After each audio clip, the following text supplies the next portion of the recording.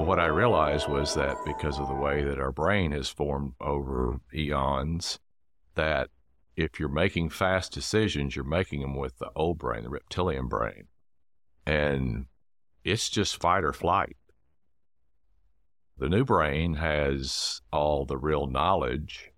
Unfortunately, it's a slow processor. It holds a tremendous amount of data, but it's a slow processor. And in one of the books that I read, it said an experiment of that is someone sends you an email, charged email. You respond, don't send it. Put it to the side.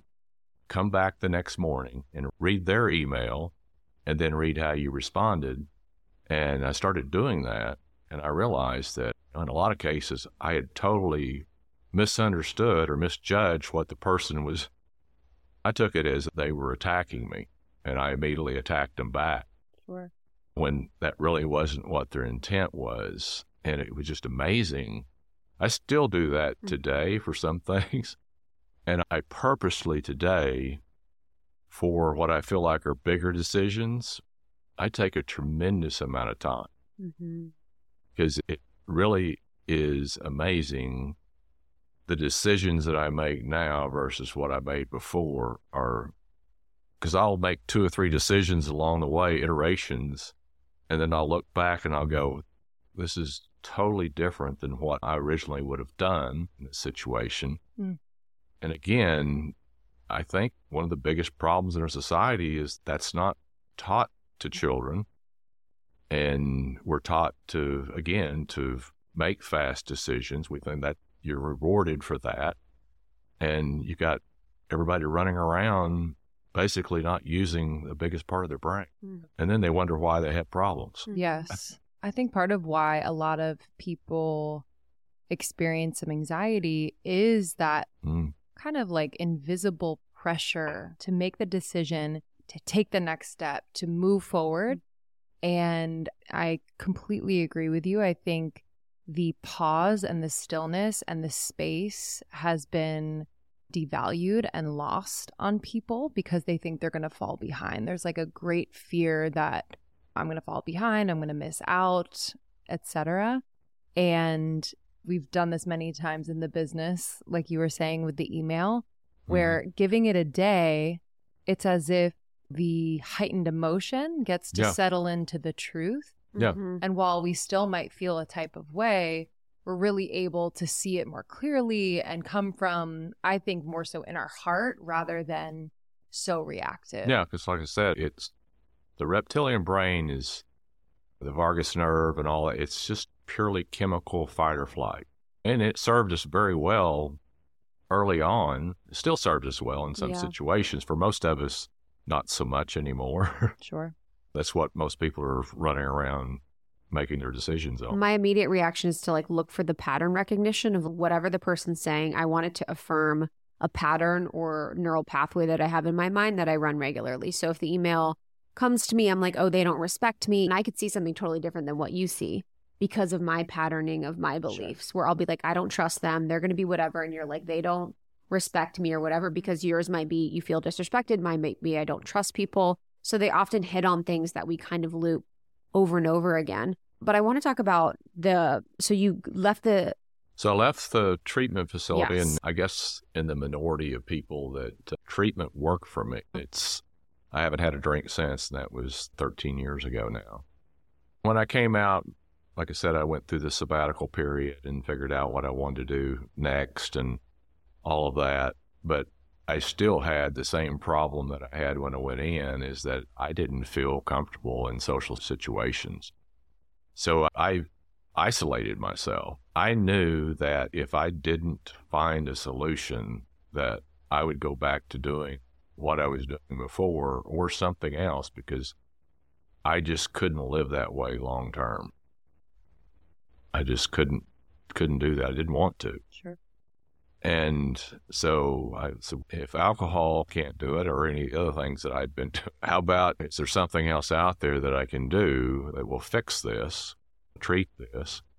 And I started doing the meditation, yoga, all that kind of stuff. I was doing that, and that was helping, but that didn't get me to where I wanted to get. I tried everything in the market I could find that had feel good or all that type of stuff. And none of it really did hardly anything for me. I tried everything illegal. Like plant medicine or?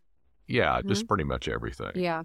And what I found with that was that it did too much. Yeah. In most cases. Yeah. You're like, I left the planet. Yeah. And I wanted something that I could function in society. I could go to work, I could work out and all of that. I didn't want something where I felt like I could drive a car or I just felt like sitting on my couch, or that wasn't what I was looking for. And I could not find it. I'm a research fanatic. And so I started researching social lubrication, plants, different societies have used around the world for thousands of years. And it was fascinating because I found that alcohol is only one of the solutions. And it's actually an outlier because it's the only one that's processed. So you have a handful of plants that developed in different places around the world that were used for social lubrication that didn't have alcohol or had very little of it. And I learned as much as I could about all of them. And then I started traveling and went and experienced them firsthand. I started collecting samples, and none of those by themselves got me the full package of what they didn't feel like that first sip of alcohol that I took. I got the crazy idea of trying to start mixing different things together. And I set up a informal lab in my house. My wife thought I was off the deep end again. And I spent 2 years mixing and matching, using different strains.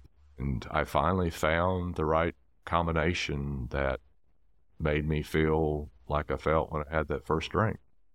It was a dramatic moment when I found that, because nothing else before in all these thousands of combinations I tried had done that. And I was using friends and family as guinea pigs too, so they were trying this. And I wasn't thinking anything about commercialization. This was just for me. But when I found this, pretty much everybody I gave it to said, you need to sell this. And that's how I got to consumer packaged goods. There you go.